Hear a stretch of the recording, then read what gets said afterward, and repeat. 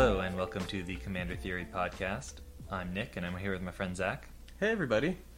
So today we're going to be continuing our ongoing series looking at EDHREC data and trying to see what we learn about the format and what opportunities might exist for new commanders.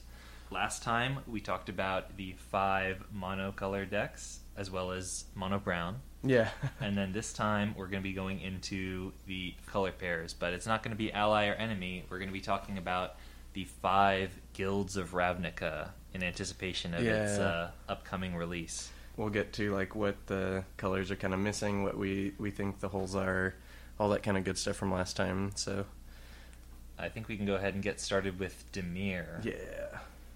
So the top Dimir commander with 1,396 decks is Phenax, God of Deception.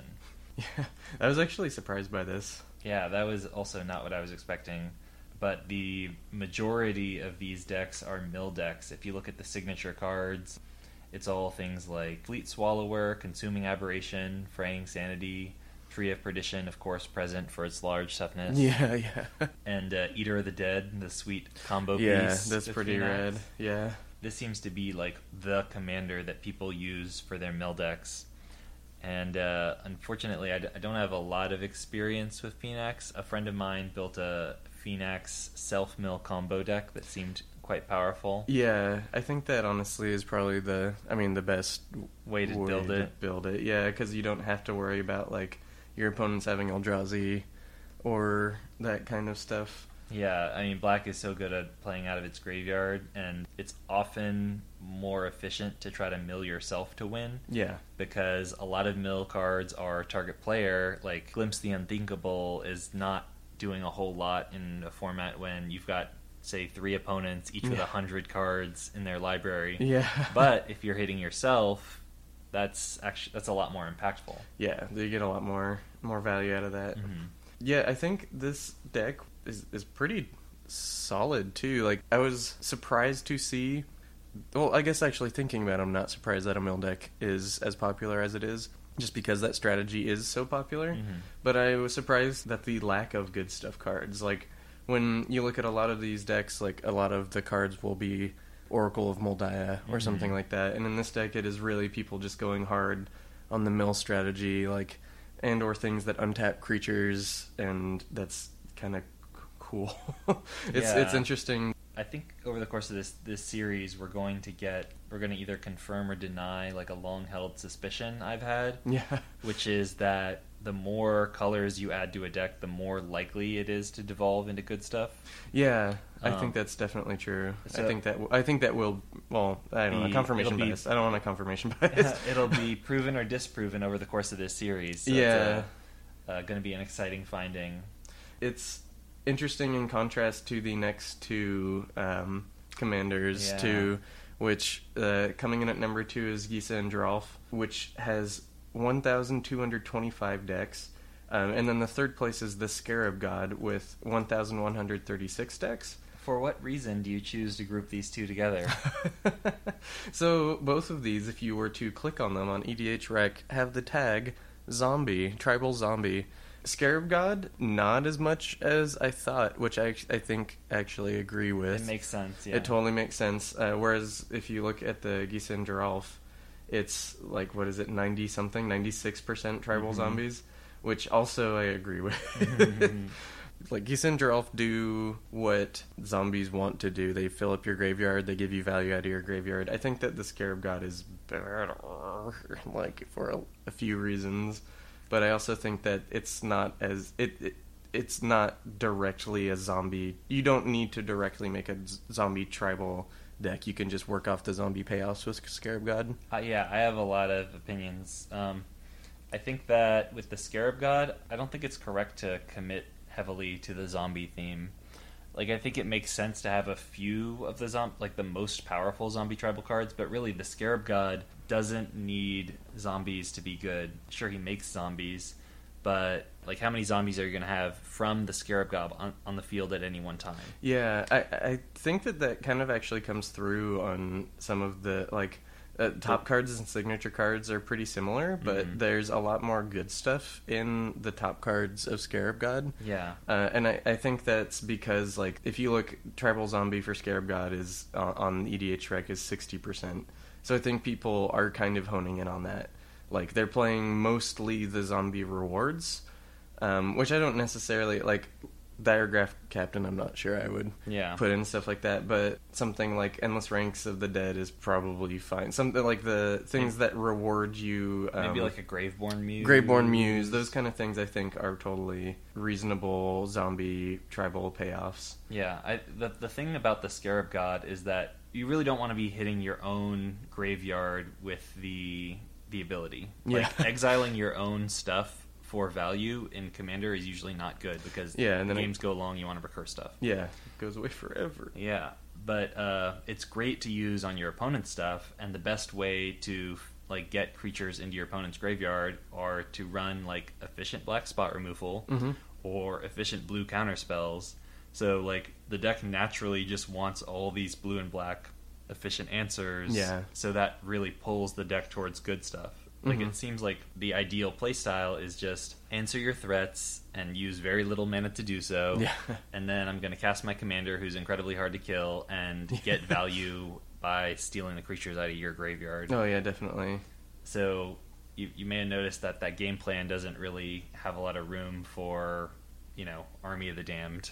Yeah, which is one of the top cards on EDH Rec. Which, I mean, I can see why when people see, like, opponents lose X, you scry X number of zombie. Like, I could see why they would do that. Mhm. Like, I can see, like, the large number as an incentive. But I also agree that isn't necessarily the best game plan. Yeah. And then moving over to Gisa and Geralf. I don't know if it's Yeah, RNG or not. I actually don't know either. I'm kind of just Whatever feels blowing- right. Yeah.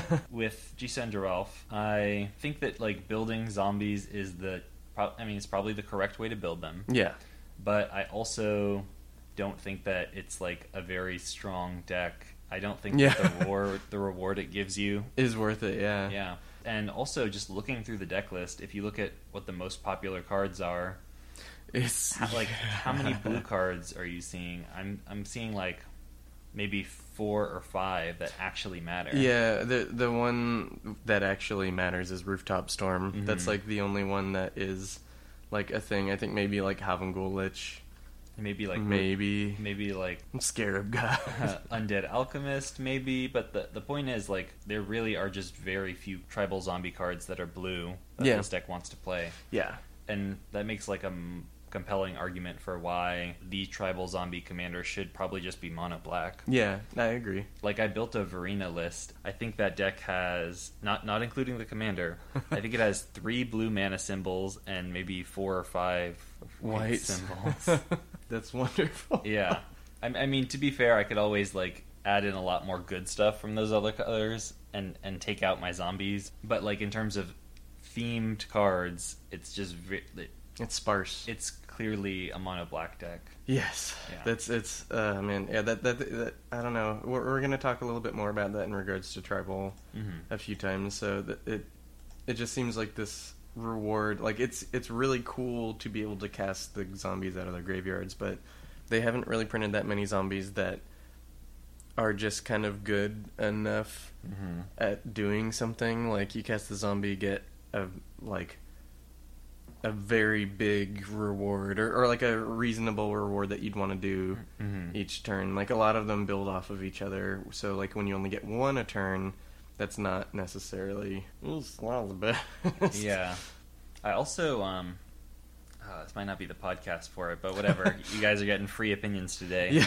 I've been thinking a lot more about both Verena and Kestia the Cultivator. I don't think I like commanders where the reward is so strong that rather than allowing you to play the cool cards in that subset that it's rewarding you for, it just rewards you for playing the cheapest ones. Oh, okay. So with Kestia the Cultivator, for example, the deck isn't rewarding you for playing your gods, for example, like 3, 4, 5 cost enchantment creatures, the ones that people are really excited about. What it's actually rewarding you for is curving out, like trying to get enchantment creatures on the battlefield on turns 1, 2, and 3, so that when you drop Kestia, you draw 3 cards. Yeah. So you end up playing like Observant Alseid and all these like really terrible limited fodder enchantment creatures. Yeah. And I don't think that, I mean, yes, it adds new cards to the format, but it's cards that nobody excited wanted to play. Yeah. Like it does, like those cards aren't fun to just play these terrible enchantment creatures. Yeah. These bestow creatures. And to be fair, they didn't really print that many good bestow creatures. Yeah, fair enough. Maybe that'll change up on the Return to Theros. Maybe one day. But like Varina, it's kind of the same thing. Varina's not rewarding you for playing Army of the Damned or Mikaeus or even like Havengul Lich. Mm-hmm. Varina wants you to play Carnophage and Diregraph Ghoul and Gravecrawler and get your curve going. Oh yeah, Sarcomancy and stuff like that. Yeah, a classic. How could I forget? Exactly. So, like, I think that there's a deft touch required for finding the right reward so that it's not, like, incredibly underpowered like Gisa and Geralf, where even if you are fully committing this theme, you feel like it's not even worth it. Mm-hmm. And you also don't want to go too far in the other direction, where it's like, I'm not even getting to play the cool cards that made me want to build a zombie deck, because the pressures that this commander is exerting force me to put my curve way low and play just the cheapest things rather than the best and most exciting things. Yeah. I think that is kind of, I don't know, that's going to be a sub-theme too. There's a few sub-themes here where like the optimal build is not the build that people do, simply because those aren't the cards that they wanted to play. Yeah. You're going to hear us say this a few more times today, I think. Like Mark Rosar has said before, you want the correct play to be the fun play. Yeah, exactly. And I with those two recent commanders as an example, they aren't building the way they should be building. Yeah, and we're gonna talk about a few more of them, I think. But to round out Dimir, the top 5, I think you had a point to make about the next one, but I'm just gonna finish off the top. I'm gonna say the next 2. Number 4 is Lazav Dimir Mastermind at 1,036 decks. That is interesting. It makes sense. I know Lazav is very popular. The thing that's interesting about Lazav is that people built it shapeshifter tribal, like clone tribal. Yeah. Of the signature cards, the most played signature card is Dimir Doppelganger with 64% of the 1,000-ish decks. Next is Evil Twin. Also in the top 5 signature cards are Stunt Double and Body Double. Yeah. 2 other clones. And then, we've also got Clever Impersonator. There are some mill cards within the signature cards. We've got Consuming Aberration, Mirko Vosk, Mind Grind, but those are the kind of cards you would expect in a commander that explicitly rewards milling. Yeah. Whereas the shapeshifters those seem out of left field. They don't synergize with your commander other than the fact that your commander maybe became something cool, so you get another one of it. But that's also like that's such a hard A/B thing going on. Like your clone, it's like a pretty tenuous connection. Yeah, it's a very strange kind of line of play. Like, I'm gonna mill them until I get something good, and then play all these clones as a copy of that thing. That's a stretch. It's more likely that there aren't that many legendary shapeshifters. As we are learning over the course of this series, people will take the type line as a guide, as opposed to the text box, more frequently than they should. Yeah. It's highly possible that people just wanted a deck in which to play all their shapeshifters. Yeah. I mean, looking at this that seems to be the case. Like, we saw it with Angels. Spoiler, we're going to see it again with Angels. Yeah. I think that's what's going on here, is people are like, oh, like, a cool shapeshifter, this is my shapeshifter tribal deck. Like, even though a lot of them, like, some of them keep the type shapeshifter, but not most of them. I know most clones just become the thing. Yeah. It's only, like, really, like, quirky clones that keep your, like, ninja type line or shapeshifter type line. Do you have anything else you'd like to say about Lazav, or would you like to move on? No, yeah, I think that covers most of it. Okay. So the 5th most popular Dimir commander is Una, Queen of the Fae. She has 893 decks on EDA Trek, and the signature cards definitely point in a very clear direction. Yes. Can you guess, listener at home, what that direction might be? Of the top 10 signature cards, there is Scion of Una, Glenelendra Liege, Spellstutter Sprite, Fairy Trickery, Fairy Harbinger, Una's Blackguard, Glenelendra Archmage, Fairy Artisans, and Puppeteer Click. Yeah, and then near the bottom, there's also everyone's favorite Bitter Blossom. Yeah, yep. It's notable that it seems like only about half of the Una decks are tribal fairies, but given that she really doesn't do anything for tribal fairies, it's clear that the community has a need that is not being met, and so they just go with Una as like the most decent option, even when Una is clearly more of like a combo finisher for when you have infinite mana. Yeah, definitely. I think just the fact that she makes tribal fairies, because there aren't really that many rewards for just having a bunch of fairies in general, beyond the like colorless cards that exist for all of the colors in general. Like obviously Coat of Arms, and there's other colorless rewards for this, but that's true of any, like you can literally just put Coat of Arms into any deck that has similar, like that's not a brew, that's not a deck list. Opportunity to segue into what blue-black is missing then. Yeah, definitely.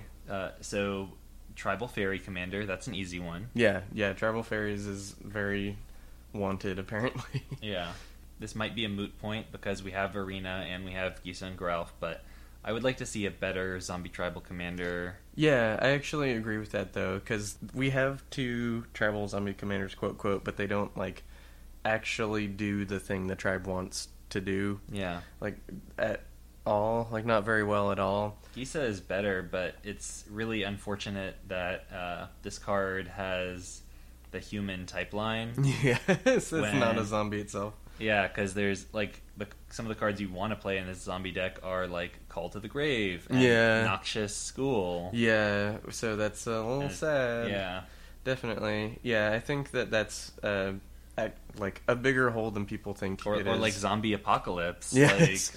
Yeah, which is still actually run in both of those decks, it looks like. And in Scarab God, I understand. A lot of the other commanders are kind of good stuffy, so I think I would just... this is kind of a problem that Mark Rosewater also talks about, is that blue-black have...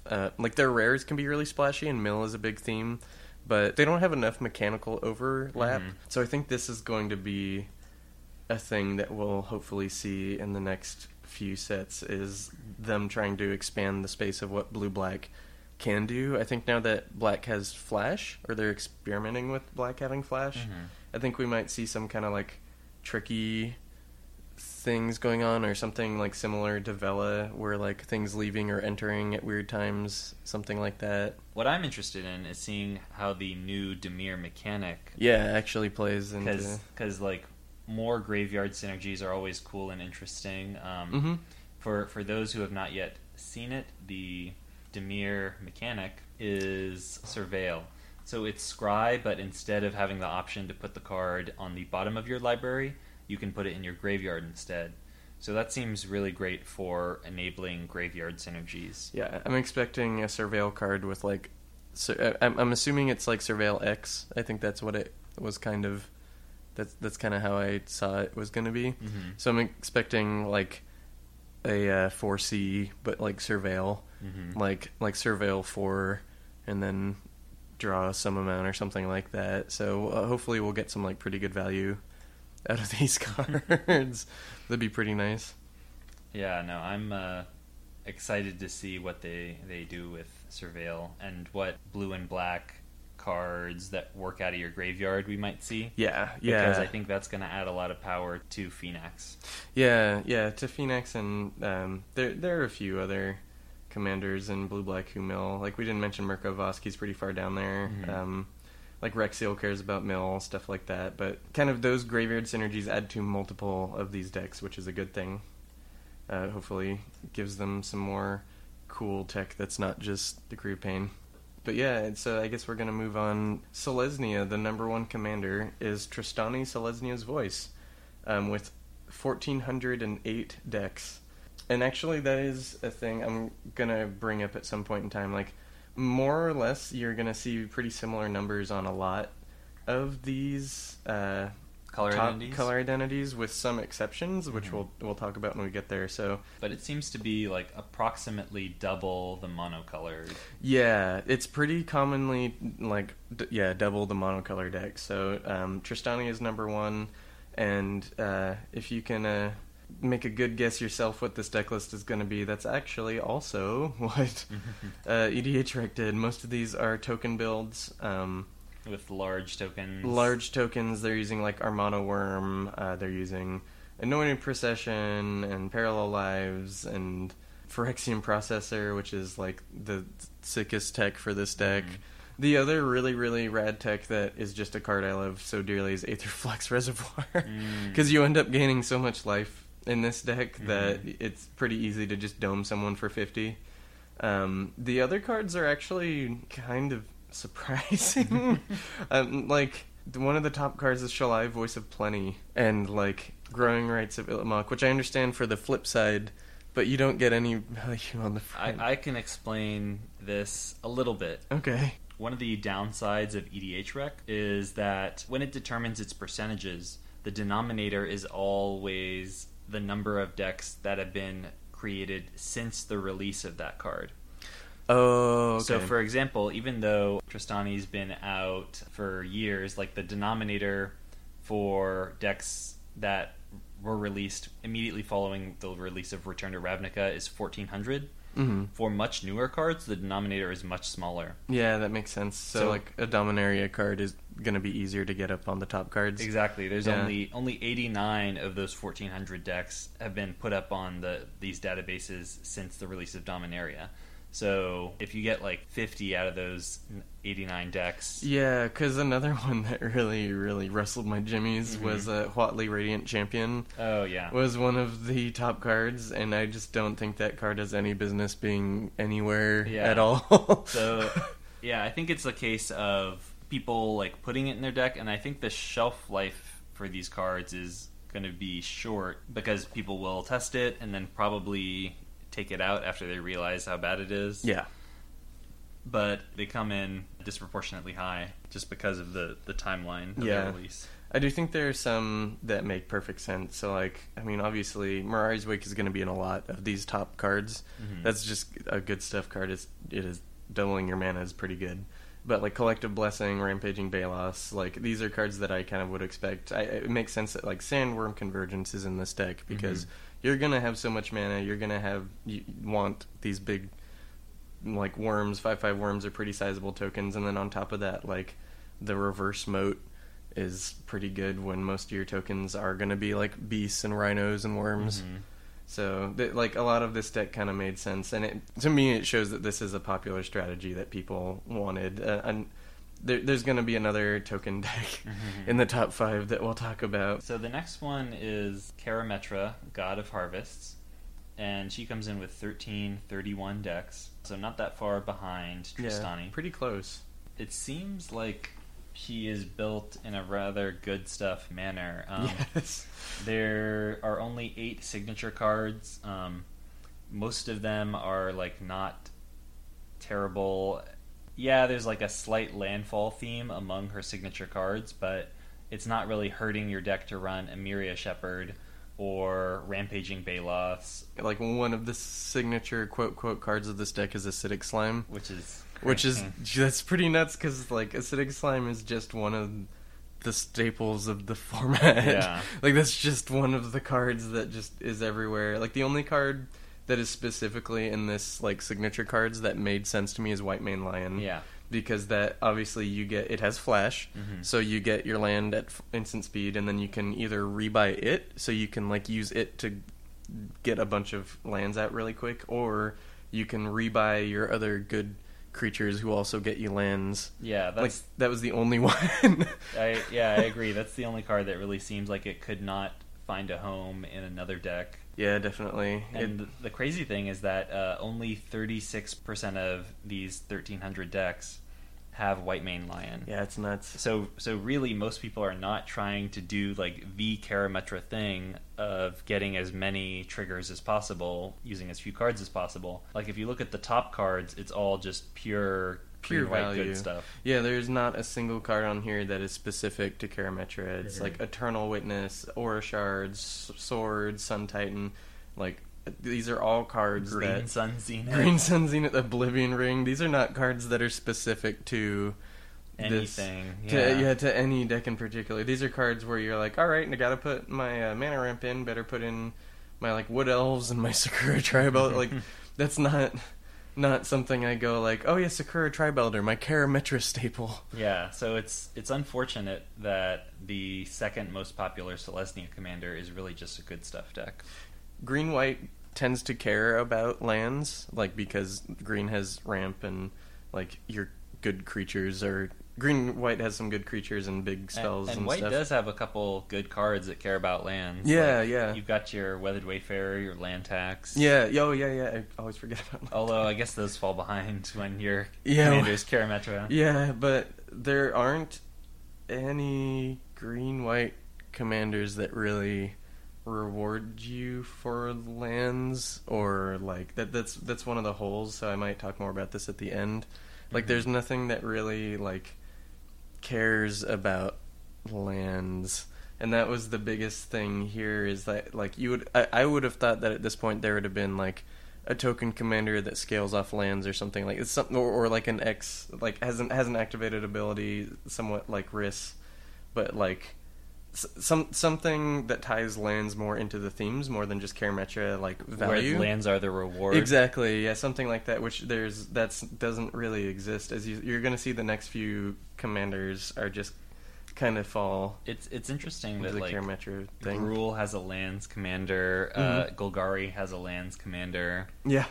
But they haven't done that for white. When white does have like cards that care about lands. Yeah, and a lot of like honestly a lot of pretty good ones. Like a lot more than like the red like land payoffs. Yeah, a lot of the time. Like Emiria Shepherd is like a really powerful card. Yeah. Emiria Angel is like that's is gonna awesome. get you a lot of guys. Yeah, it's a lot of value because it merely also just because it comes down so much earlier than a lot of cards that make tokens that efficiently. Which is awesome, and the tokens are really relevant because they fly. Yeah. So there's a few things, but the next commander is Riss the Redeemed with 1,175 decks, and this, as you might guess, is also a token list. Tell me the top 3 signature cards. Yeah. So. Hey everybody, the top 3 cards are Parallel Lives, Anointed Procession, and Doubling Season. Whoa, who would have thought?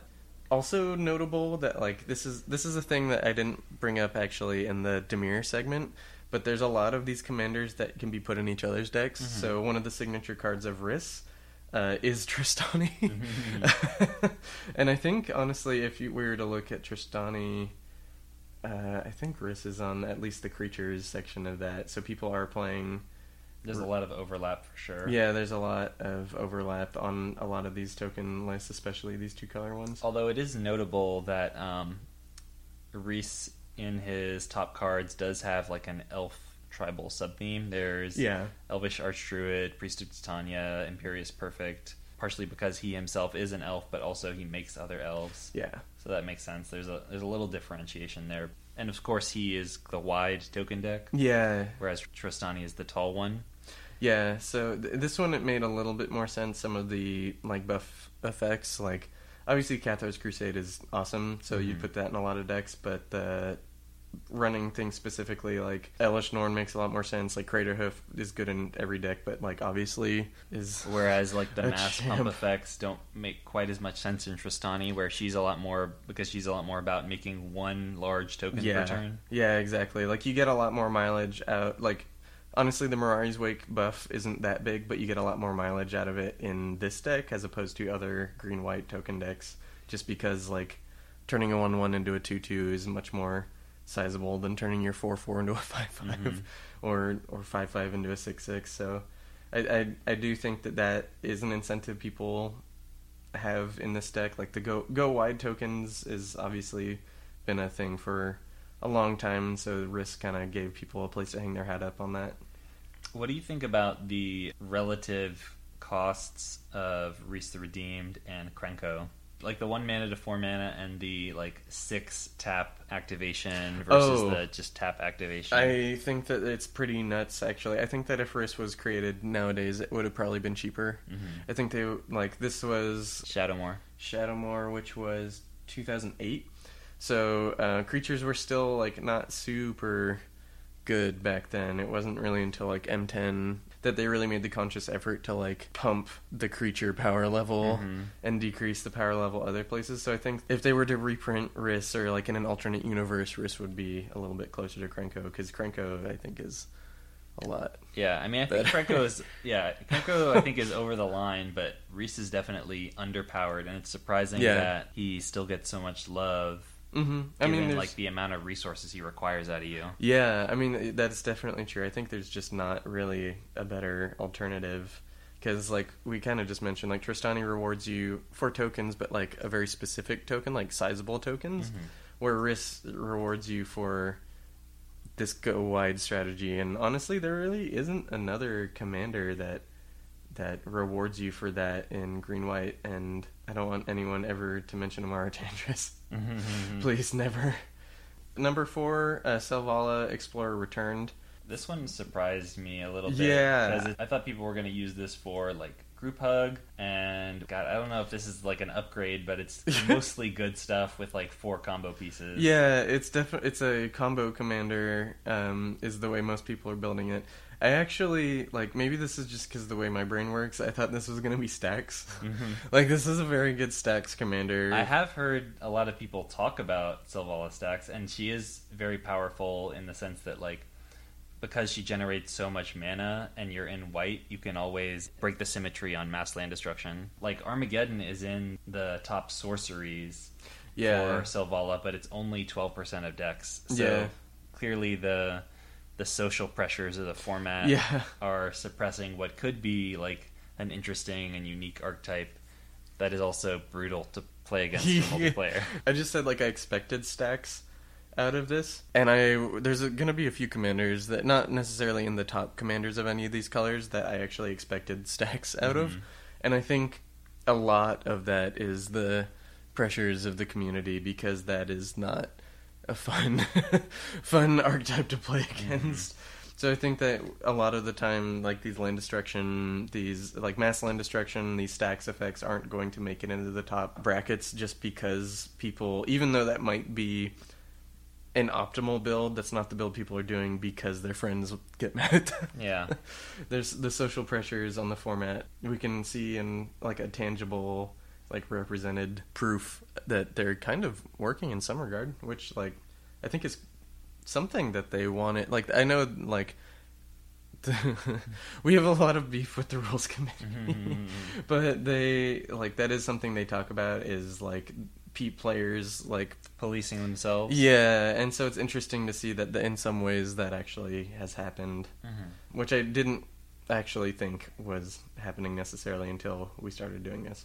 Number 5 on the Selesnya commanders is Captain Sisay, everyone's favorite. Captain Sisay, if you can imagine, the signature cards are entirely legendary. Every single one of them, and honestly, most of the cards... Even the sorcery. Most of the cards in this deck are legendary. It turns out when you throw most of the green and white legendaries into a deck, they are pretty good. It turns out when you can get whatever one you want, that's pretty good. I don't really have much to say about this, though.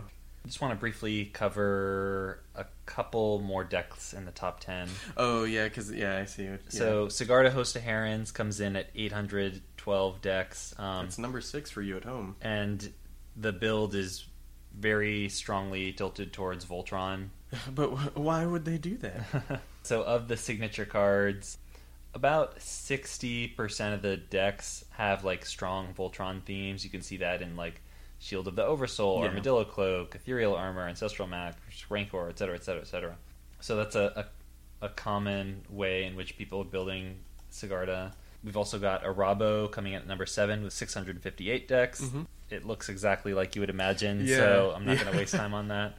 Sigarda Heron's Grace is interesting. So 75% of Sigarda Heron's Grace decks are tribal human. And that's interesting because the tribal reward for humans is quite weak on this card. It gives humans hexproof, which hardly matters at all in Commander. Like, if you're building up a human army, it's almost certainly going to be a go wide strategy, in which case wrath protection matters a lot more. Yeah, and she even like incentivizes go wide, where like if you don't have anything else, you, like after all your other cards have been wrathed, you can play her and start getting an army back, which is not a super good. We already mentioned like exiling your own cards is not super good. Yeah.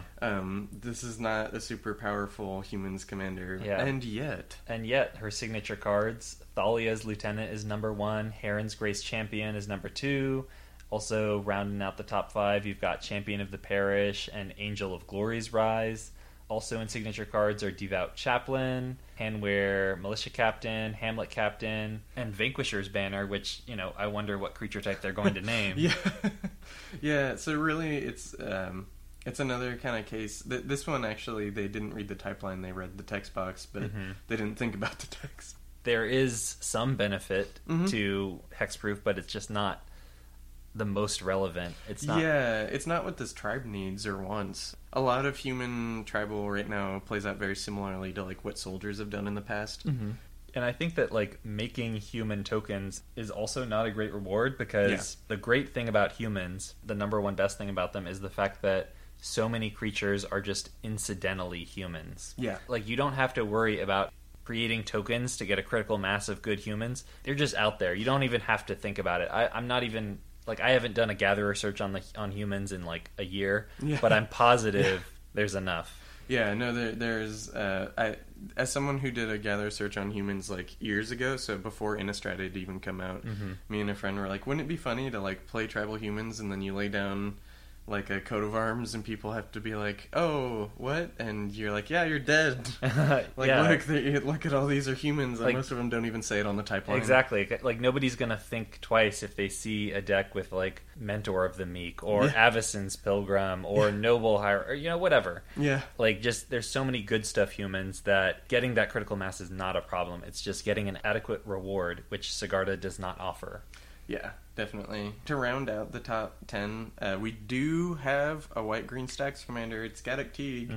He's built Hate Bear. I don't want to say too much about it. He's just a bunch of cards that stop the opponent from doing what they want. Yeah, about 50 to 60% of decks are committing strongly to the Hate Bear theme. Yeah, kind of what would be expected. And then 10 is Miri Weatherlight Duelist, the new one, or the relatively new one. And this deck is people are billing it tribal cats, and you don't need to do that, guys. Like, please.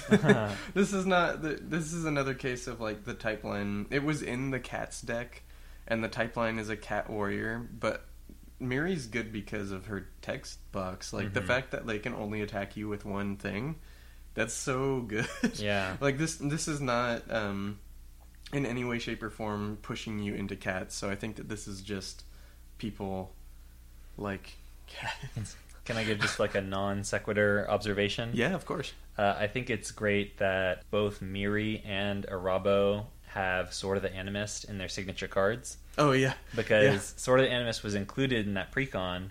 I think just like most people just hadn't played with it before, and the majority of people just didn't take it out of the deck because they realized, oh, this card's pretty good. Yeah. Yeah, I mean, obviously it's very good in this deck too.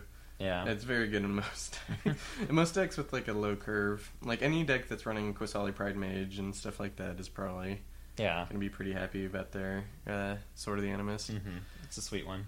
Yeah, but that rounds out our Selesnya card, so what are any takeaways you have about this? So let's talk missing archetypes. Yes. Tribal humans, that seems like the most obvious one. Anytime people try to build something when it's not working, like, that's clear that, okay, we need support here. Yeah. Another one is Enchantress.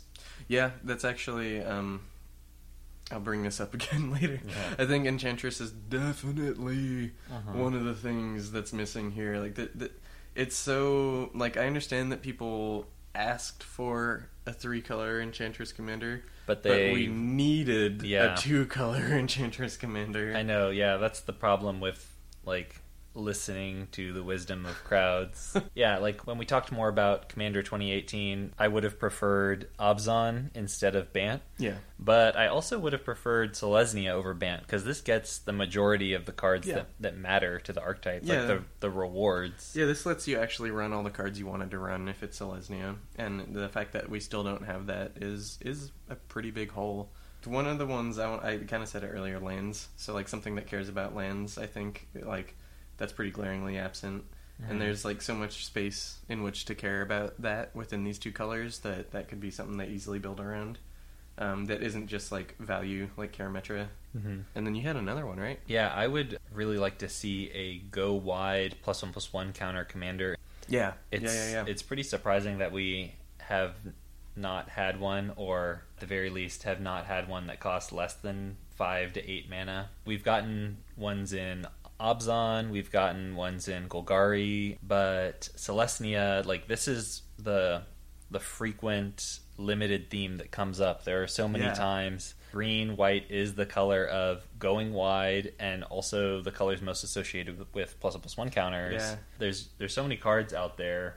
It would be so easy to just take like an Anafenza list and just cut the black, and you'd still have enough playables to make a deck. So really all it's waiting for is just a commander that points you in the right direction. Yeah, definitely. And adequately rewards you. Just a little echo on you there. Like, travel preparations type decks have been a limited archetype for sets upon sets, years now. So that would be really cool.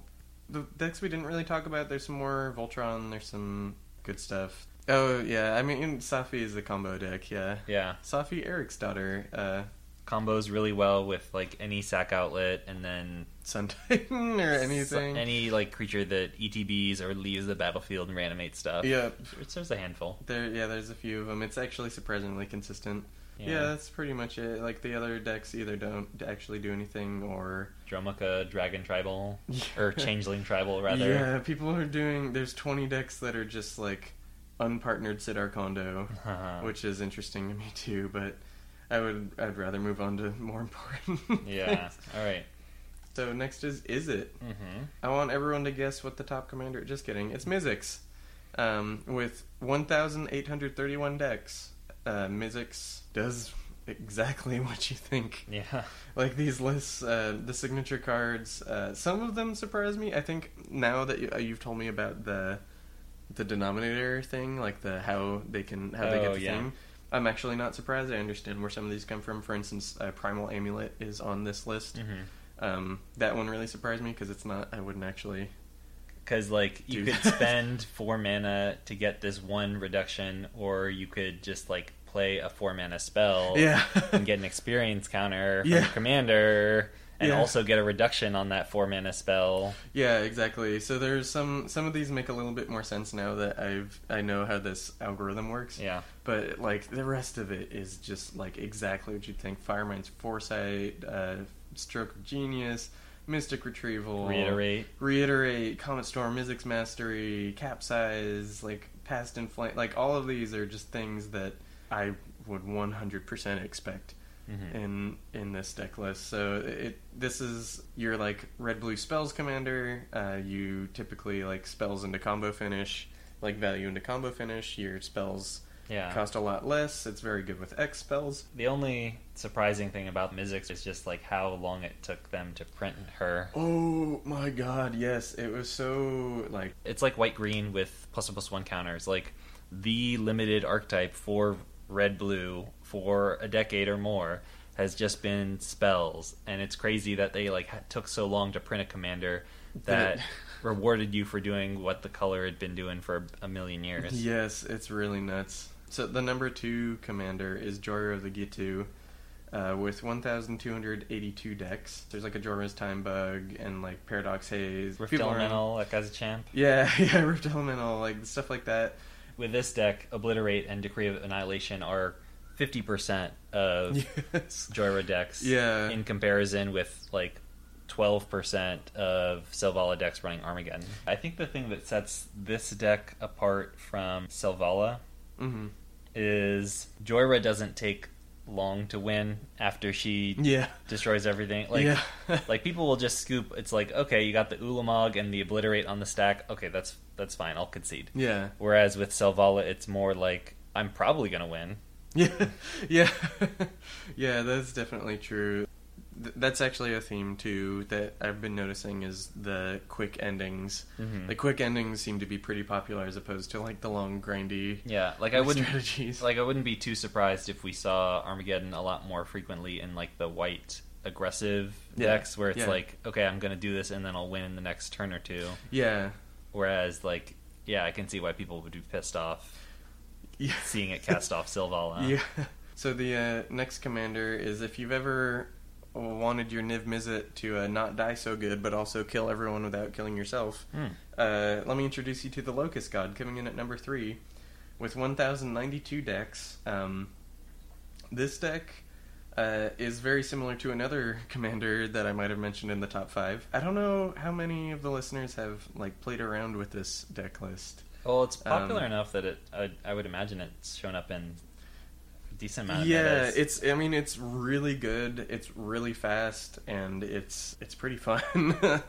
Like it's fun for you piloting it. It's much different than Niv Mizzet, which has a lot of similar like builds, but you can run things like Perforos and Impact Tremors, and there's just so many cards that combo with the Locust God. Yeah, and that's definitely true. like more so than just wheels. Yeah, I get 7 guys, but like things like Skull Clamp or Biden of Thassa, like all your locusts have haste, so you can immediately double up. Yeah, it's interesting. So one of the cards that didn't make it in the top commanders is very good in this deck because Mind Moil is very good in this kind of deck, is Arjun, and those two decks actually build pretty similarly. So Arjun and Locust God, one of them's a little bit better if you can.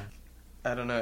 I would highly recommend looking into this because this is actually like, it's kind of a blast to play, and you don't need a lot of the like staples per se that a lot of other red-blue decks kind of end. I guess you need like wheels and stuff like that, but you can. It's a lot more forgiving, and you can make a pretty decent budget deck with the Locust God as opposed to like a lot of these other like Mizzix is pretty hard to. Oh, actually, no, that's not even true. I would say like Joyra, definitely you need. Well, with Mizzix, you got to get the reset, but yeah, you do need your reset for your Firemind's Foresight. Yeah, but yeah, a lot of these decks end up running some like pretty expensive blue and like red staples, but like Locust God, you can actually do a really good budget list. Niv Mizzet is at number 5. I mentioned him because he actually... you skipped over number 4. I did skip over number 4 just because it is so similar. There's fewer signature cards with Niv Mizzet. Like, looking at the top cards with Niv Mizzet, it seems like people are doing blue good stuff, splash red, and then... Combo finish. Yeah. That, which is like, whatever. That makes sense. From what I know about Niv Mizzet and Izzet players, that seems to be an archetype that is well supported. But the number 4 commander that I skipped over, Melek Izzet Paragon at 1091.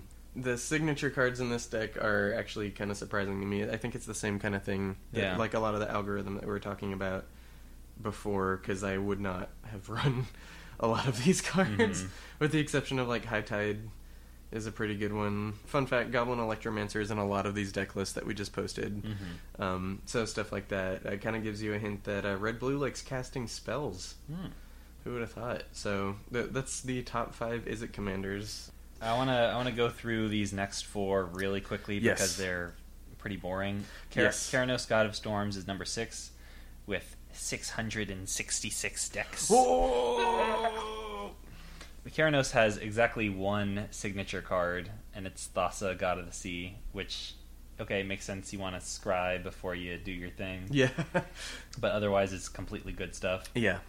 Jori and Ruin Diver, also very few signature cards. The ones that are here were very surprising to me, because there's like 5 signature cards, and they're all like value it's like fodder. Think Twice, Get Probe, Young Pyromancer, and then Curious Homunculus and Firebrand Archer, which I don't know if I don't super agree with those. Yeah, no, it's kind of a weird thing, but yeah, the next one, Arjun made it into 8.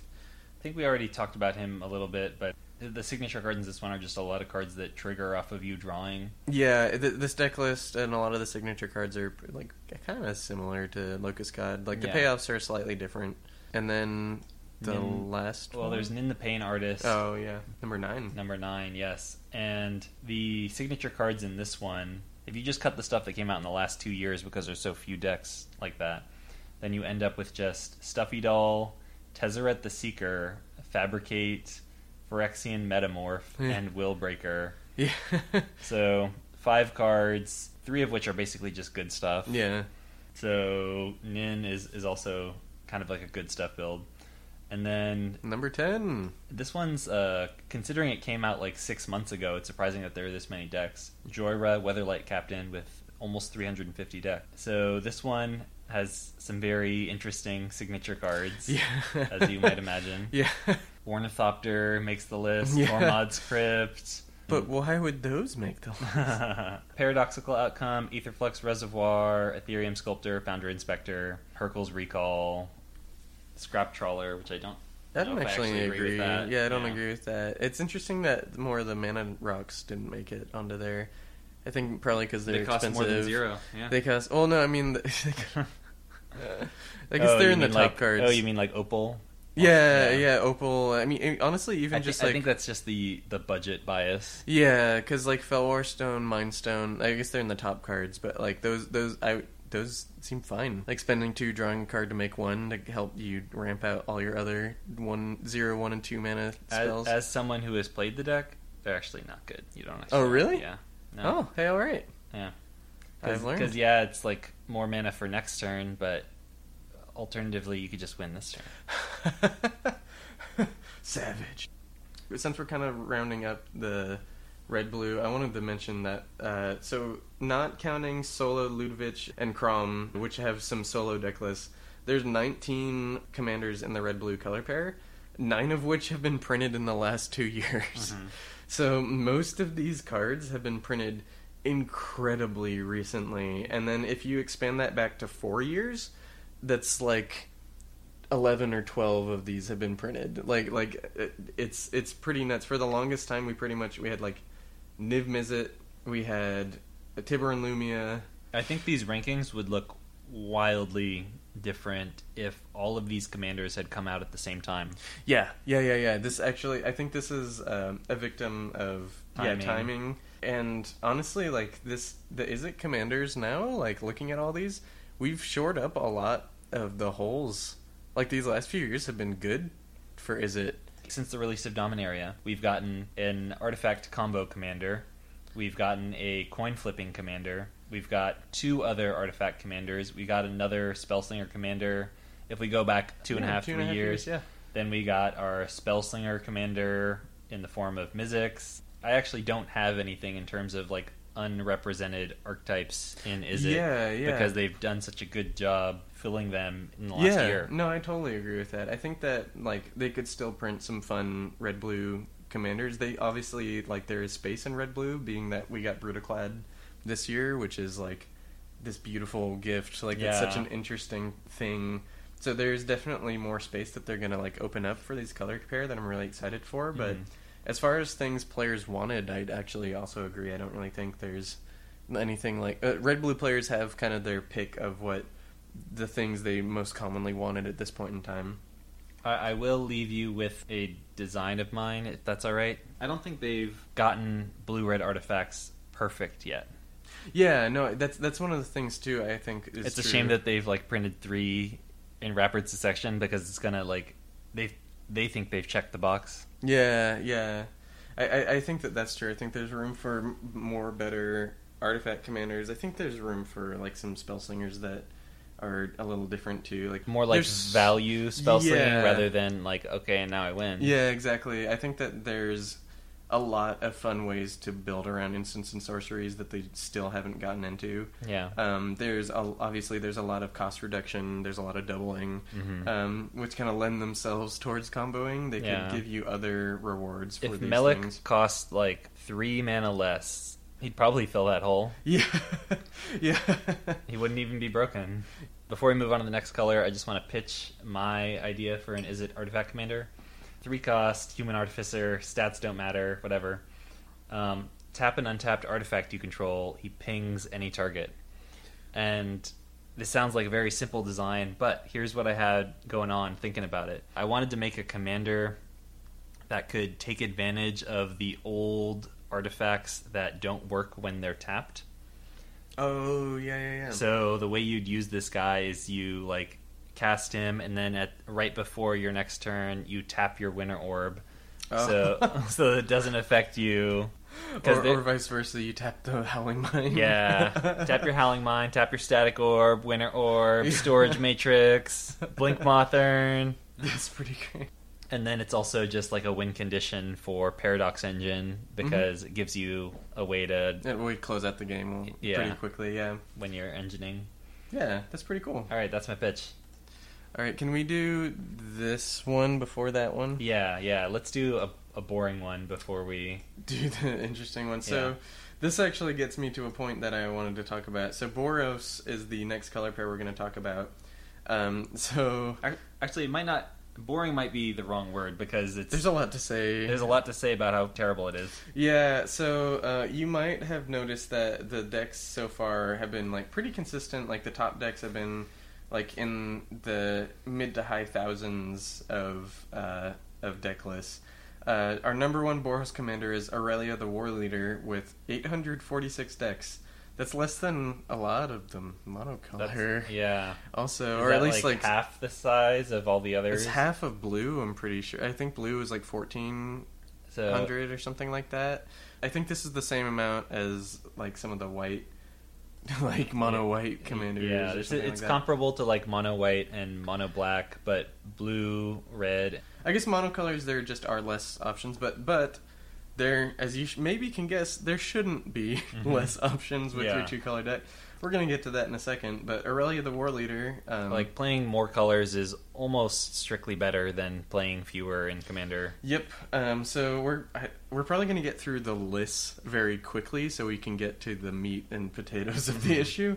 So, like, signature cards in Aurelia the War Leader... So there's 4 signature cards. Some of these cards are going to come up a few times in these signature cards. Are any of those signature cards legendary creatures in the same color identity? You know, there just might be a Gisela Blade of Gold Knight, which we might get to in a few seconds, actually, a minute or two.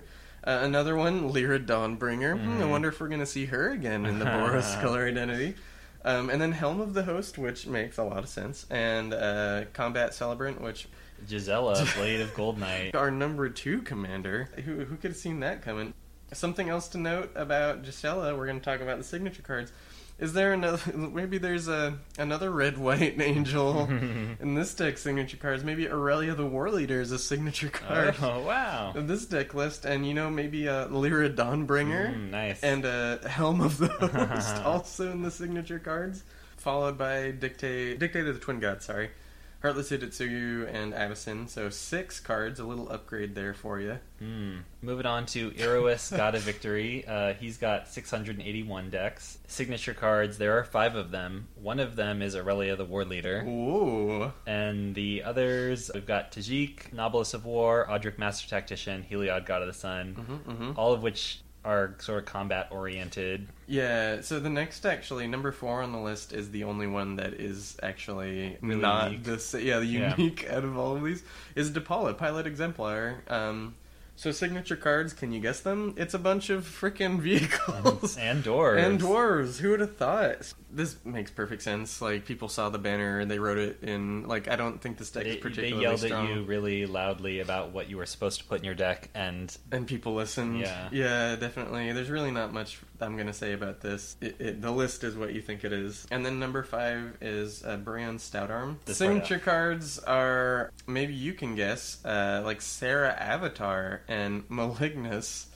Evra Halcyon Witness, that's a sweet one. That is actually really sweet. There's actually some pretty cool cards here. There's also a lot of like Stealing, Captivating Crew, Zealous Conscripts, Conquering Masticore. So the signature cards are almost entirely just ridiculously large fat, and Threaten effects. yeah, Grab the reins, stuff like that. that's all you need to know about that. Yeah, so not like things that you probably would have guessed at home.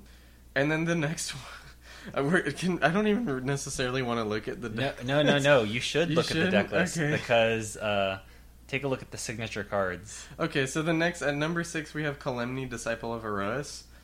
Signature cards, a bunch of Giants. Were you expecting that? I might have, and also Gisela, Blade of Gold Knight. Can you see a theme, everybody? There's Well, a theme. Kalemny is a unique case Yeah. because I actually would agree with that. she came in a deck that told you really loudly to play Giants, and then most people just didn't not do that. Yeah. Yeah, I don't actually think you need to build Kalemny Giants. I think that's strictly worse than not building Yeah. Kalemny Giants. Most of these Giants are very bad, and Yes. Kalemny doesn't need her experience counter text at all. The only parts of this card that really matter are the mana cost, the power toughness, and then the keyword abilities. Yeah, keyword abilities. Yeah, for sure. a 3-power double striker for 4, that's a pretty solid Voltron body. Mhm. And anything you can do that doesn't support just getting to 21 commander damage is probably a waste of your time. Yeah, it's probably worse. Which also kind of this is kind of an interesting segue into the next commander, which is Tajik, Blade of the Legion. Tajik comes in at 474 decks, signature cards. This one didn't surprise me, even though it probably should have. People are building Tajik Soldier Tribal a lot of the time. It looks like over half, between half to 70% of decks are building this Soldier Tribal, which, makes you think that maybe there's a hole that we maybe mentioned last time. The funny thing is, how many of these signature cards are red? Yeah. There is literally one signature card, and it's a signature card and or top card in a lot of these decks is Assemble the Legion. Yeah. It's like with Gisa and Geralf. And Geralf, whatever. Yeah. It kind of just proves that the deck they are trying to build should probably just be monocolor. Yeah. Yeah. Yeah, no, I totally agree with that. The next deck list is Archangel Avacyn, which flips into Avacyn the Purifier, which actually people built around more than I thought they would in some regard. There's Cloud Shift is in this deck, and Eldrazi Displacer is in this deck list in the signature cards. The other cards I really don't agree with, but I think, again, it might be the algorithm. Angel... There's some Angel Tribal, but there's also a Tiana Ship's Caretaker and Valdic Keeper of the Flame. Yeah, okay. I don't think, though, and a Charging Tuscadon. Okay, I'm fine with cutting those out of it, but if you ignore, the very recent cards, it seems... It's Angel Tribal. Yeah. There's Angel Tribal with some, red support. You're running Boros Charm and Gisela, Blade of Gold Knight, and Aurelia the War Leader. Why would I run those cards in red-white? I do think it's cute building around, the Cloud Shift idea. Yeah. That actually is kind of, I could see that gameplay being fun. Jorkadine, the Prevailer, he's coming in with 368 decks, and his signature cards are... Buck Wild. Yeah, Great Furnace, Dark Steel Citadel, Ancient Den, Gold Mirror, Iron Mirror, Palladium Mirror, artifacts that are basically free to play. Yeah, and add mana. Yeah, the one that really made sense was Mer Battlesphere. That one, obviously, I would also plan on running that in this deck. There's some equipment in the top cards. There's a Skull Clamp, Swiftfoot Boots. I've talked about it before on podcasts where you make some aggro artifact creature tokens, you make some Mirror and Thopters and Servos, and they get really big. And because +3/+0 is huge. This is actually one of the aggro commanders that I think actually rewards you for building properly around it, because you can end games really fast with this guy. I think we can skip past most of the remaining commanders. Yeah, they're all pretty low on the deck lists and pretty relevant. There's only one that I want to talk about, which is... It was released only 6 months ago, but it already is up to 184 decks. Yeah. That's That's the one I thought you were going to talk about. It is Fire Song and Sunspeaker, and this does seem to be a fairly unique archetype. It's got a bunch of signature cards, all of them focused around mass damage and life gain. I try to have decks of varying power levels so I can play with different play groups.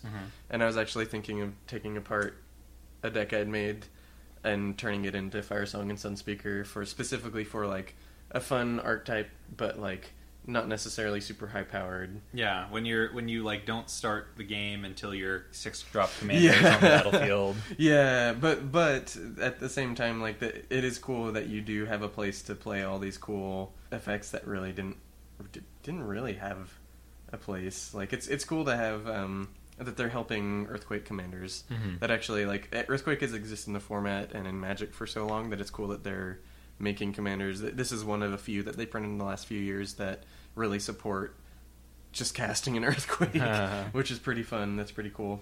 What archetypes do you think are missing? What decks do you think they could add to the format by just printing the right Boros commander? Oh my god, there actually are so many of these that I have because they're all just aggro.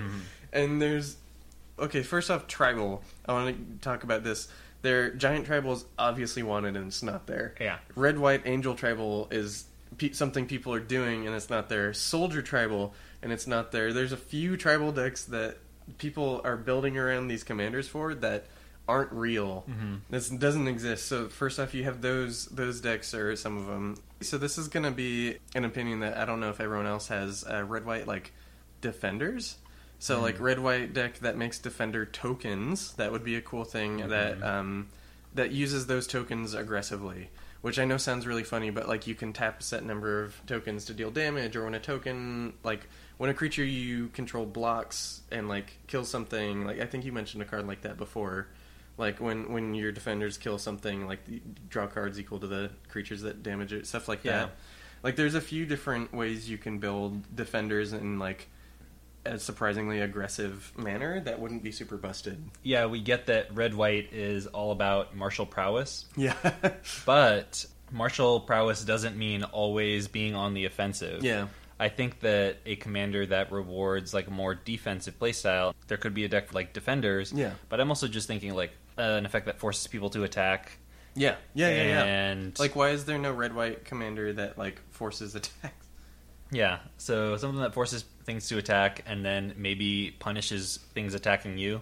Like a Thantis, but instead of just becoming a larger dumb idiot, you could actually like gain card advantage through sniping attacking creatures. Yeah, totally. I totally agree with that. I think that like there's kind of, like you mentioned, Firesong and Sunspeaker, which is an incredibly new card that kind of pinging. So like Goblin Sharpshooter is a card that I always want to play in Commander and like always cut because it just never is gonna, like, that kind of like pinging things is something they could do, like they or just damage in general. I was thinking about damage. I was thinking about like, since red and white are generally the only colors that deal damage for the most part. There's like, you know, fighting in green, but red and white are the damage colors. So something that triggers off of damage but leads to a different play style than Firesong and Sunspeaker.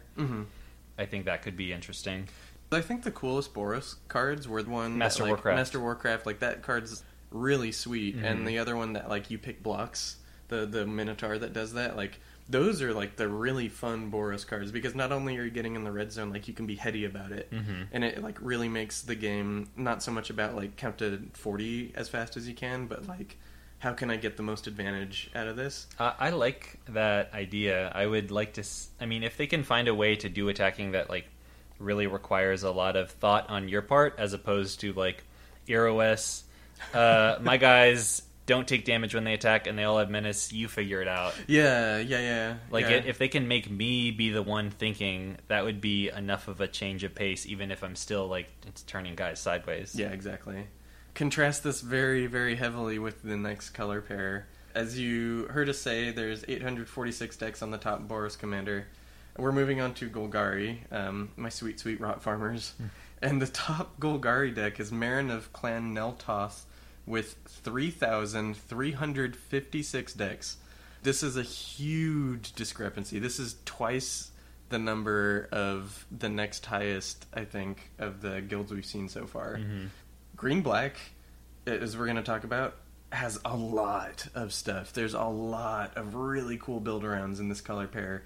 And I think one of the reasons that these decks are going to have pretty high deck list contents is because they're doing things people want to do.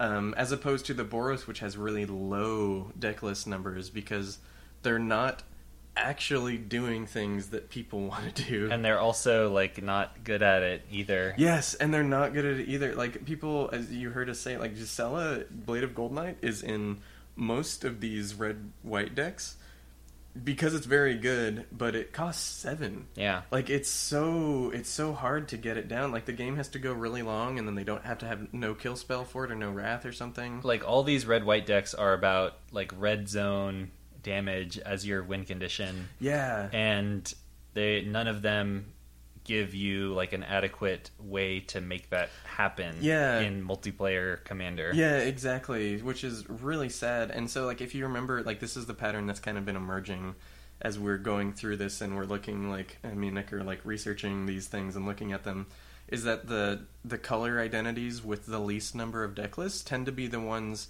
that aren't doing what the colors want to do efficiently or well at all. So, like, Mono Blue had a bunch of deck lists because Mono Blue had a lot of its bases covered. Like, a lot of the top Mono Blue decks were, like I think it was, like, Tower End with, like, 1,000-something, and then, like, the next ones were all, like, 800s and stuff. Like, a lot of deck lists. And here, like, your number 2 commander with Golgari is Gitrog Monster, and, like, Gitrog Monster has 1,700 deck lists. There's, like, so many. That's more than most of the... This is the number 2 Golgari commander, and it's still more than most of the other color identities. I think that just kind of shows that the Golgari commanders they printed are actually doing things people asked for or wanted, or play styles that and they people have want. the support to make it happen. Like, yeah. Marin and Gitrog and the next one... Which is Hapatra, yeah. All are very, very distinct decks. I'm going to say 9 of the top 10... are vastly different deck lists.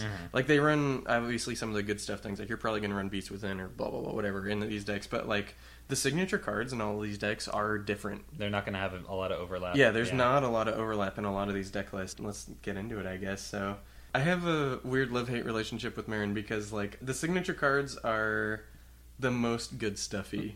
This is the most good stuffy of all of the decks, so it's really sad that it is the most popular of all of them. And that being said, it has some really cute cards. Like, we just got, like, Knight Incarnate to add to this deck, which I think is, like, adorable and cute and cool, but, like, most of the top cards are, like, Shriekmaw, Fleshbag, Sakura Tribe Elder, Spore Frog.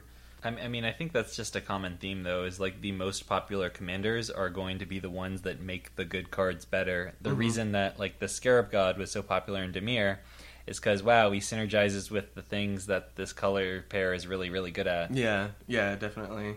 I don't really want to mention too many more things about this deck. Like, it's a lot of Sabcatlets, it's a lot of creatures that sacrifice themselves. Exactly. A lot of value creatures, so like Reclamation Sage, a lot of people are running Caustic Caterpillar, it's in 62% of decks. Stuff like that, Butcher of Malakir, and I'm actually surprised that the Grave Pact suite isn't just all all up here. Like, the fact that Grave Pact isn't actually just in the top cards, period. In the signature card. Yeah, the signature cards are in the top cards at all is pretty nuts. I mean, Dictate of Erebos is in top cards. I think we can move on to the next one. Yeah, I want to move through these pretty quick because there's... so the next one is Gitrog Monster. The signature cards are pretty much what you would expect for a lands deck. You've got your Splendid Reclamation, Ramunap Excavator. There's Dakmor Salvage, which, if you were not aware, if you have a discard outlet, a Dakmor Salvage in your hand, and a Gitrog on the battlefield, then you can draw a bunch of cards and mill your whole library. Yep. And then actually there's a lot of redundancy in the top cards because World Shaper, which is a newer card, which I actually totally agree with being on here, even though it's pretty new. It does what it's hard to kill itself, though. Yeah, it is hard to kill itself, that's true. Then there's like some cycle lands, there's like Worm Harvest, Harrow, Life from the Loam, Titania. Yeah, Realms Uncharted makes a lot of sense. The kind of things you would expect in this sort of list. Yeah, kind of a grindy lands list. It's funny how little black there is in this deck. Yeah. Might make you... Maybe we mentioned something about that when we were talking about the... Lord Windgrace, Number 3, Hapatra, Vizier of Poisons, still at 1,088 decks. So, like, still a massive amount of deck lists. And this deck is, like, sweet. So super unique.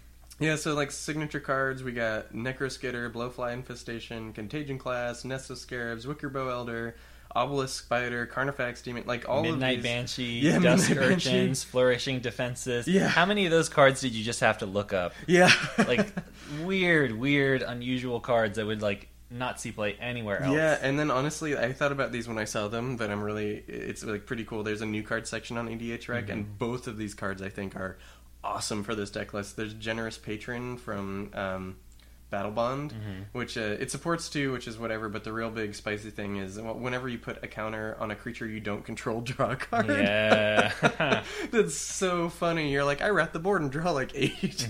That's so funny. Or actually, it's more than that probably, because some of them probably had big booties. But Yeah. then the other one, Poison Tip Archer, whenever a creature dies, and that's including yours, it's just whenever a creature dies, people lose life. It's very similar to Obelisk Spider, which cares about 1/1 counters. Spoiler alert. This deck is pretty unique. It's got a lot of things going for it. Next, we've got Jared Golgari Lichlord, who, if I'm remembering right, he's one of the more good stuffy. Yeah, he's good stuff. He definitely, like, the signature cards, like, make a lot of sense. Reanimation is a lot of the ways people do it. The biggest signature card is Lord of Extinction. He's a very big boy, so when you throw him, they lose a lot of life. That's like the primary win condition in Zach's Jared build. Which is not true. Usually what ends up happening is everyone exiles all the other ones that I try to do earlier, and then I'm like, well, this is the only one left, you... like, god damn it. So there's there's a lot of stuff you kind of imagine there. Hermit Druid, Animate Dead, Dread Return, Phyrexian Delver. It's really funny. Jared's Orders is really good in this deck list, stuff like that. It's almost like they planned it. It's almost like they planned it, yeah. So there's this is basically like you have a pretty good sack outlay, your commander doesn't die too good, blah blah blah. Number 5 is Nath of the Gilt Leaf, which also has a very different signature cards section. This is a black-green discard deck, if you couldn't guess. With a lot of elf tribal synergies. Yeah, some elf tribal synergies, which, like, I don't agree with the amount of elf tribals. Like, why is Dwin... Yeah, well, yeah. Like, some of the... I don't actually... Dwinnen finds her way into a lot of decks that she has no place in. Yeah, I also don't agree with the fact that Imperious Perfect is here. Like, yes, they get bigger, but, like... Yeah. Okay, whatever, man. But, like, you got... if you guys don't know, Sadistic Hypnotist is, like, the Wombo combo. Yeah. You sack a creature, target player discards 2 cards. So you sack a creature, they discard 2 cards, you get 2 creatures. Surprisingly, Mind Slash is not on the signature cards list. Yeah, which really actually kind of boggles my mind. Yeah. Yeah, definitely weird. Yeah, this is just a lot of discard synergies. And elf tribal synergies. And elf tribal synergies. Next one, number 6, Glissa the Traitor. This one's pretty sweet. Yeah, this deck list is so cool. We're gonna keep saying that about these Golgari cards. So, like, Executioner's Capsule is, like, I think one of the go-to ones. Sylvok Replica. Scrap Trawler. Nile Spellbomb. Pretty cool, yeah. Nev's Disc. Yes. Trading Post. These Yeah. cards are so cool. Yeah, and as maybe you've noticed, unlike the Boros cards, which had Gisela, Blade of Goldenite, in all of these, there really hasn't been a repeat Yeah. in any of these. These are, like, it's all been full signature cards. Like, on EDH Rec, they show you the top 14, and, like, you may have noticed when we were talking about the Boros, like, almost none of them had more than 5. Yeah. But whereas all of these black-green ones have 14 signature cards, they're clearly very distinct decks. Yeah, and the next 4, I think we're going to go through the top 10 just because of that reason. Like the We could go even deeper. There's some interesting ones down below. Yes. But Yeah, I think we'll stop just for time's sake. The next commander that is in the top 10 is Skullbriar, the Walking Grave. We're starting to get back to human levels of deck lists with 550. And the signature cards are... +1/+1 counters matters. This is kind of going to come up again. This one, and spoiler alert, Varls is our number 10 commander here. They both kind of run Hardened Skills, Forgotten Ancient, Winding Constrictor, Corpse Jack Menace. I'm surprised that Doubling Season isn't here. I'm surprised that Primal Vigor isn't here. I'm guessing that it's just that it's too indirect and it's like a little bit do nothing, because you play Skullbriar on turn 2 and then you take your turn 5 off to play like Primal Vigor or Doubling Season, and then it's only until turn 6 that you're reaping the rewards. Yeah, but a lot of these like signature cards still seem pretty slow, like the Ring of Colonia and Ring of Zathrid. Like, those are pretty... Like, Forgotten Ancient's not super fast. Like, I understand, like, the Increasing Savagery is a top card. Yeah. Makes perfect sense. Rancor is a top card. That also makes a lot of sense. I think the Ring of Colonia is mostly there for the evasion. Just because he desperately needs it. The Ring of Zathrid is a little less that's a kind understandable. of weird, yeah. Mazarek, Crawl Death Priest is the next in the list, coming in at number 8. On Mazarek, there's almost too many pegs on which you can hang hats. Yeah, that's kind of actually one of the things. This is the first time, the last 3 commanders we get, or I guess 4 commanders we're more we get focused. Here. Yeah, but Mazarek does so many things, Yeah, Mazarek does a lot of things, which is kind of great because it's an engine, but also, like, it seems like people are having a hard time figuring out necessarily what is best, is what it seems like. There's a lot of good stuff. There's also, like, From Beyond, which actually kind of makes sense. Makes Scions, Eldrazi Scions, or Sacks themselves give counters, but then they also get bigger, so like that kind of makes sense. There's like +1/+1 counter synergies, token synergies. Yeah, the Dictate of Erebos is back. Sacrifice synergies. Yeah, there's a lot of things going on with this deck. Yeah, Whisper is also in this deck list, and the signature cards, which is pretty sweet. And then what do we got? Oh, Ishkana, Graph Widow. This deck list made me laugh pretty it's hard. It's crazy that like 466 people built around. It's a bunch of spiders, everybody. Let's just put a bunch of spiders in here, even ones that don't deserve to see. I know. Like, this is signature Grave Robber Spider. Signature cards. We have Kessig Recluse, which is a 2/3 reach death touch for 4.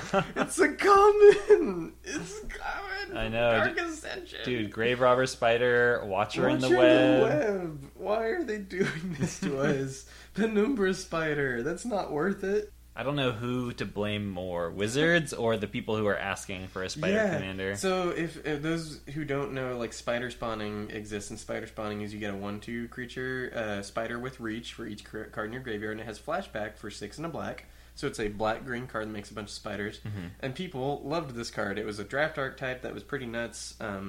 Very powerful. Very powerful. And people kind of just had been asking for spider tribal ever since that card came out, even though it's one card that doesn't have much to do with spiders other than the fact that it makes those tokens. Which actually, now that I say that, is a theme of, like, people seeing a token producer and being like, oh, a tribal lord. Yeah. That actually seems to be a theme. Like, this, not that it rewards the tribe, but that it produces the tribe, and they think that that's what it is. That's whatever. Enough. Yeah, I'm not gonna get too into that, but I mean, on the bright side, like, your spider spawning is going to get a lot better after all of your vanilla spiders get wrapped. Yeah, that's pretty true. Moving on to Varl's, the Scar Striped. This one actually had some pretty cool signature cards too. Notably, Death Shadow, Phyrexian Dreadnought, Lotless Troll was kind of interesting. It's like a discard outlet that's pretty efficient. Kind of makes sense. Hunted Troll, Nyxothid. If you don't know Nyxothid, it was reprinted in Battlebond. It's a 3-cost 0/0. Oh no, it's a 3. Yeah, it's a 3-cost 0/0, but in your graveyard it's a 3-cost 7/7. Yeah. Wow. So that's pretty cool. There's also some +1/+1 counter synergies. Corpse Jack Menace is back. Oh, Force of Savagery is in this deck. That's pretty rad. Okay, I'm just gonna give like 1-sentence summaries for the next couple because there's still so archetypes. There's so many. There's still archetypes to come. So Savra, Queen of the Golgari, basically she's Grave Pact as a commander, and that's how you build around her. And the deck is really fun to play. I've built this, and it's so fun that I'm surprised it's so low on the list. I know, coming in at number 11 when really she deserves more. You think she'd beat out Ishkana at least? Yeah, especially when all the Ishkana decks they're the same. But there's also Slimefoot coming in at number 12. He's new but relatively popular. 281 decks in 6 months. Yeah, that's pretty nuts. And he's, as you could imagine, a Saproling sacrifice deck. Felon of Havenwood, fungus and saprolings. But this one runs a lot more of the actual funguses. When you actually look at the signature card, you're running like Slimefoot. Yeah, you're running Slimefoot. Yep. Spore Sower Thallid, 98% of 255 decks. Yeah, Death Spore Thallid, like a few of those gives things. you a pretty clear idea. But there's a lot of overlap. Like Thelonite Hermit, Vertaloth is in both the lists. Yeah. Psychotrope Thallid, Utopia Mycon. People followed the banner. People were like, oh, Fungus. I think that's about it for unique deck lists, but still, that's a lot. That's like 10 or 11 decks with very, very little overlap. Like I said, there's only a few more, and honestly, we could mention all of them. Like, there's even another.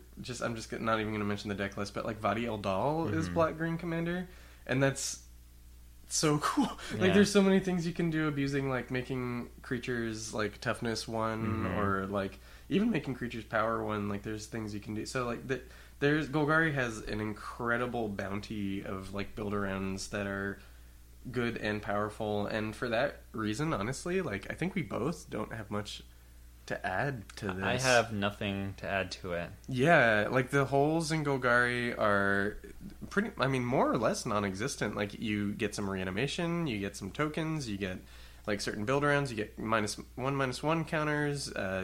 Like, the only things I was kind of thinking about was we could get a black-green Enchantress creature. We kind of mentioned that before. That's not even a hole. That's just something we could get. I'm not in love with that idea, just because there's a lot of white.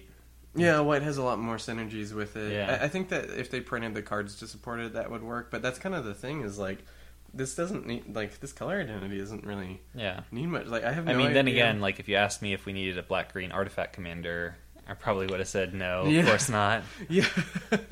Yeah, so it's pretty interesting. The thing that's always blown my mind about the discrepancy was I knew that black-green had more stuff going on than the other colors. I didn't know, like, how much people had latched onto that. I didn't know that was such a big thing in the community, which really kind of blew my mind. Design good commanders, and the fans are going to respond. Yeah, the thing that I guess that the real takeaway that really rustles my jimmies is, like, we have so many good Golgari commanders, and we have a decent amount, like, especially in the last few years, like we said, like, the Izzet is, like, really shown itself to be pretty cool. That, like, why are the colors that are lacking so deeply? Why is Boros so devoid of good options? Yeah, like, obviously they have the know-how to make good commanders, especially nowadays. So why is this a problem? God, I don't know. That's a great question. I don't know an answer. Yeah. If I had to guess, maybe it has something to do with the main opportunity they have to print new commanders specifically for Commander is the precons. Yeah. And who in their right mind is going to buy like a Boros precon or? Yeah, I mean, the thing is though, they could very well print a Boros precon that had new cards that were interesting build-arounds, that had good reprints in it that people would buy. Like, this it's not like this, like, golden goose or, like, this, like, MacGuffin that's no one's ever gonna claim. Like, they have the power to do that.